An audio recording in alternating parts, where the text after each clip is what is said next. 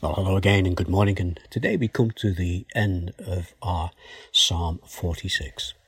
I was thinking about one of the songs from the Disney film Snow White. You're probably familiar with it. It's sung by, I think, the Seven Dwarfs, and the words are, "We're busy doing nothing, working a whole day through, trying to find lots of things not to do. We're busy going nowhere. Isn't it just a crime? We'd like to be unhappy, but we never do have the time." Well, this is a little tongue-in-cheek song, but sometimes we can find ourselves busy doing nothing, even during these times of isolation. Let us see what the end of Psalm 46 has to say to us today. Psalm 46, verse 10 and 11. He says, "Be still and know that I am God. I will be exalted among the nations. I will be exalted in the earth. The Lord Almighty is with us. The God of Jacob is our fortress." You see, this psalm is asking us to just, for a few moments, put down whatever we are doing and stop and be still. It's not asking us to do nothing. It is asking us to do something. It's asking us to know God. A thought here: the nations might reject him, the world might ignore him, but God is exalted.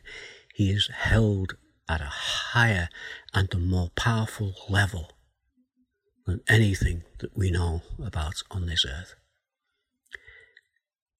And this is what it says. It says, He is the Lord Almighty. It says, He is with us. And it says, He is the God of Jacob as our fortress. Do you know this? That He is all these things?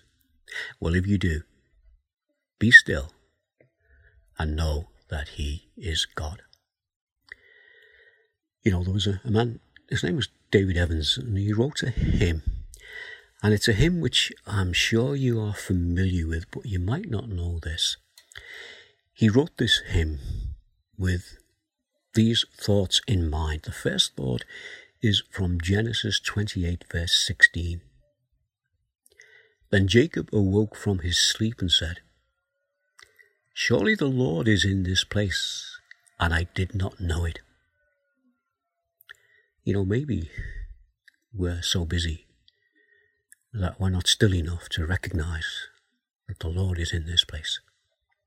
And the other part of Scripture that encouraged him to write this hymn was found in Exodus chapter 3, verse 1 and 6. And this is where Moses met the Lord at the burning bush. And he didn't know that the place where he stood was holy ground.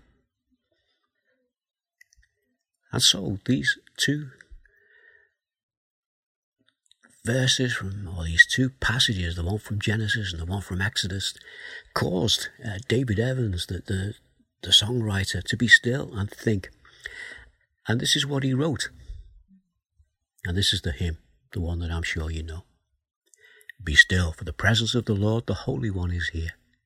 Come, bow before him now in reverence and fear. In him no sin is found. We stand on holy ground. Be still, for the presence of the Lord, the Holy One, is here. Be still, for the glory of the Lord is shining all around. He burns with holy fire. With splendor he is crowned. How awesome is the sight, our radiant King of light. Be still, for the glory of the Lord is shining all around. Be still, for the power of the Lord is moving in this place. He comes to cleanse and heal, to minister his grace.